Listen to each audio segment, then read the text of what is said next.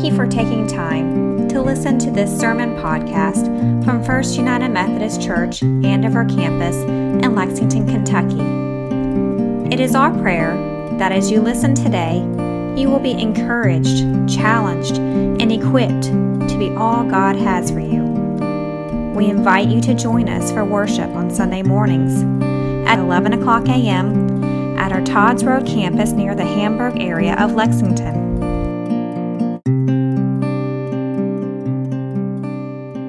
One of my first Sundays here, I talked about Hamilton, the Broadway hit, and I called it a musical, and Dina Sullivan accosted me after worship and told me that Hamilton should be classified as an opera.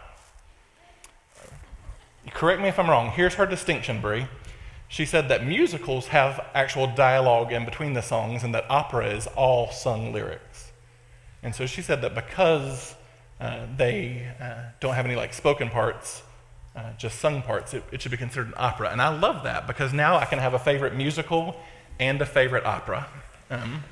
So my favorite opera is Hamilton, for those of you who don't know.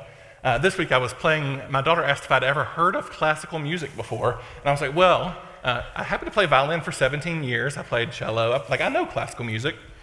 And so I put on the Apple Classical Essentials playlist, and she got bored very quickly.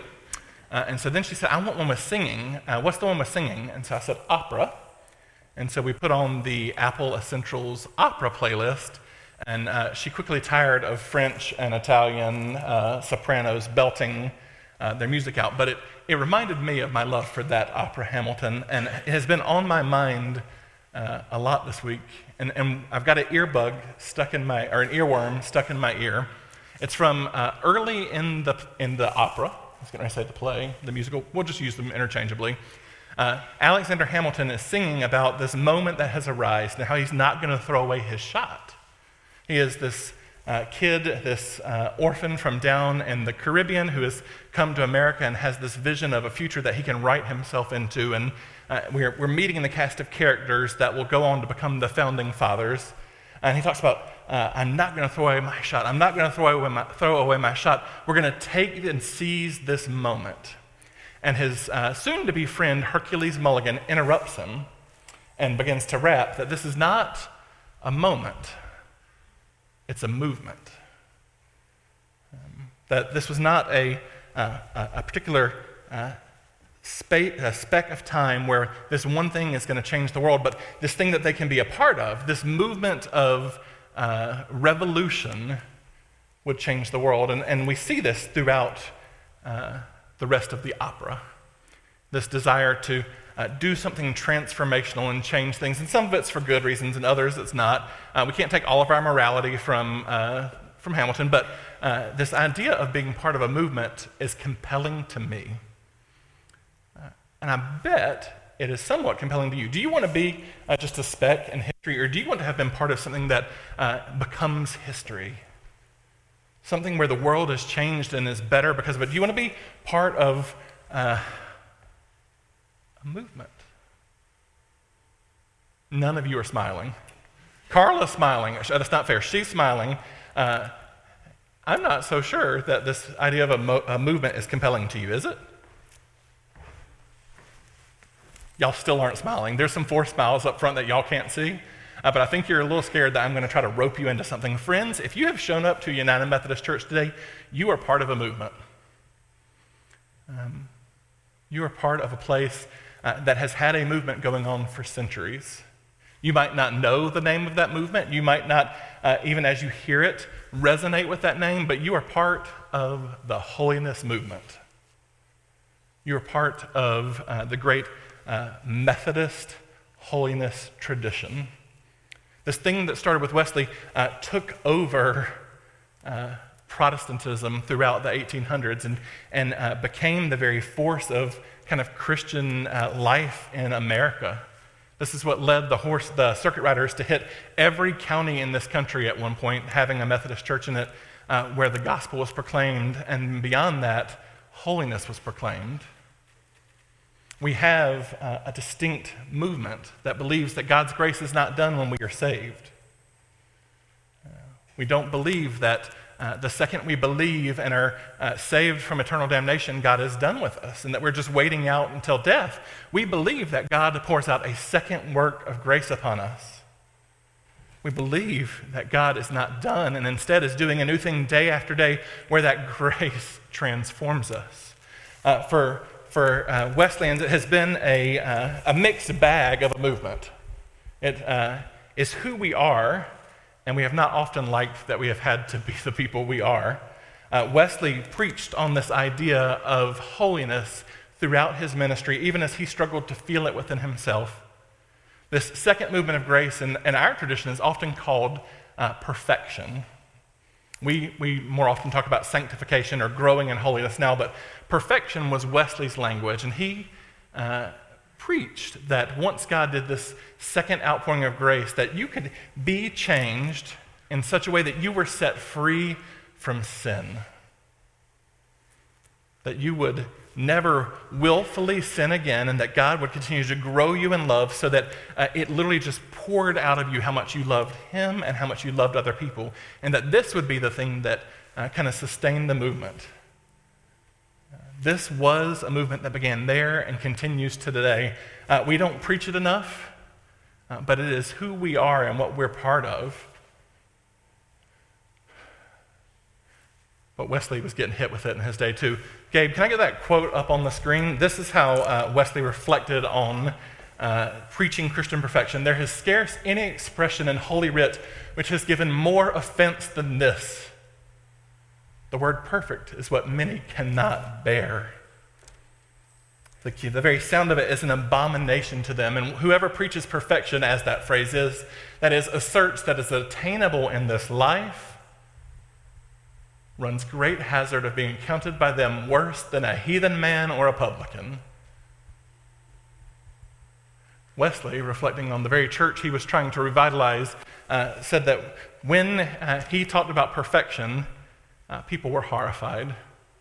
It's easier to relate to that person who is the tax collector than this idea that God might transform us. And yet somehow it became movement.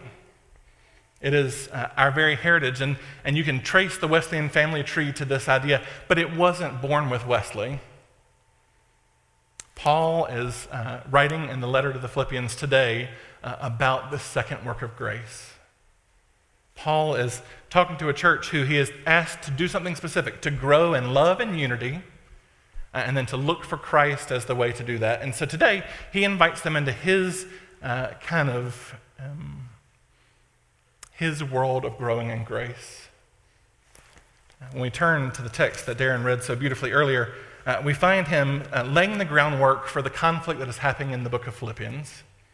We have a group of Jewish Christians who are once again saying that the way that you are going to become holy, the way you're going to be set free from sin, is for the men to be circumcised and for us all to eat kosher. And Paul says, let me tell you, I'm as kosher as you can get. I was circumcised on the 8th day, which means he is ethnically Jewish. His family was already practicing as Jews when he was born. He is not an adult convert who went through some ritual at the age of 40. He was circumcised as a child. I was a Jew from both sides. I am as obedient to the Torah as you get. I went so far as to persecute the Christians because of their besmirching of the Torah.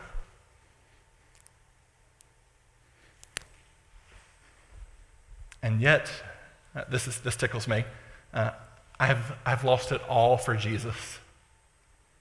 When I think of what I lost, I think of the CEB translated sewer trash. This is the Greek word skubala, that if I actually translated it the way those readers would have heard it, you would run me out of here from cussing from the platform. This is, I count it repulsive, this thing that was so important to me, and have given it up for the sake of Christ. I found in Christ a righteousness that does not come from the law, but rather from the faithfulness of Jesus. This is what Wesley's hearers didn't hear. They heard, you've got to get your stuff together. You've got to be better. You've got to fix yourself. You've got to do this. And what Paul is preaching and what Wesley was trying to preach was Christ has done this. Christ has been the faithful one. Christ, through his grace, is the one who is making you perfect. And Paul goes on to preach this whole way through that friends, this righteousness I have comes from knowing Christ. It's the power of his resurrection and participation in his sufferings that are making me perfect. And Paul uses this very language of perfection, that the Holy Spirit is making me perfect, not that I've already attained it, but that I am moving on towards it.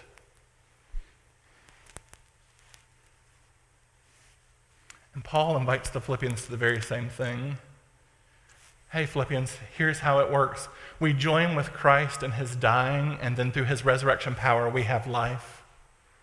Michael Gorman calls it cruciform living, that we die to ourselves, that we ask God's grace to be lavished upon us, that we might lose our vanity and our selfishness, that we might be humbled, and that we might die to our very selves and rise with Christ, that we might be agents of grace in the world. And Paul says this is the only way you can be in this unity I've been asking you for, is that God does this. He has been asking them over and over and over to grow in love, and then he keeps saying, but you can't do it. Can you just turn to Jesus who can do it? We know you're different. We know you have these different backgrounds, and we know some of you are still ethnically Jewish and still observing these things, and we know some of you are Gentiles, and some of you have known Jesus from the moment he was alive, and others of you have not even met him. You're hearing about him. But can you hold together in Christ's love and expect him to do something in you? And he ends this section with an invitation to reach out and to not look back.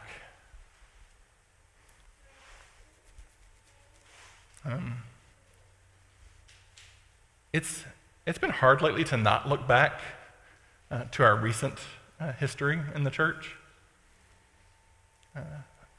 More often than not, it's hard to not bring COVID and denominational splits into every single explanation of what is going on.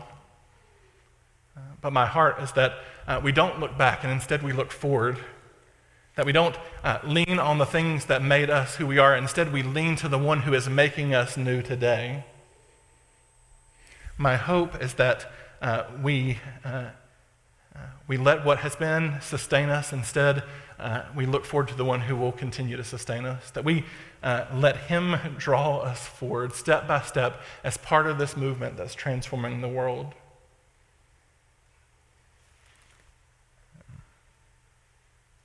I am convinced I never heard of the language of holiness growing up. I was in a Methodist church my whole life, and I am certain, because I want to believe this, that I was just a bad listener. It has captivated me, and it's our gift to the world. It's our movement in this very moment. It is God's work of grace, and it's my prayer for you. May you die to Christ, or die to self, and rise with Christ. May his grace be sufficient, and may you look to him instead of looking back. Amen? Let's pray. God, just as you are working in the midst of the church in Philippi, we know that you're working in our midst. We know that for all of our own self-righteousness and all the ways we've sought to build up our own kingdom, your grace has been going ahead. Lord, may we look to you. Help us die to self and rise in you. May your resurrection power sustain us and fill us, and may your Holy Spirit give us lavish grace that in and through us the world might see your face. We pray all this in the name of the one who did give themselves up for us, Jesus, our Lord and Savior, and by the power of your Holy Spirit. Amen and amen.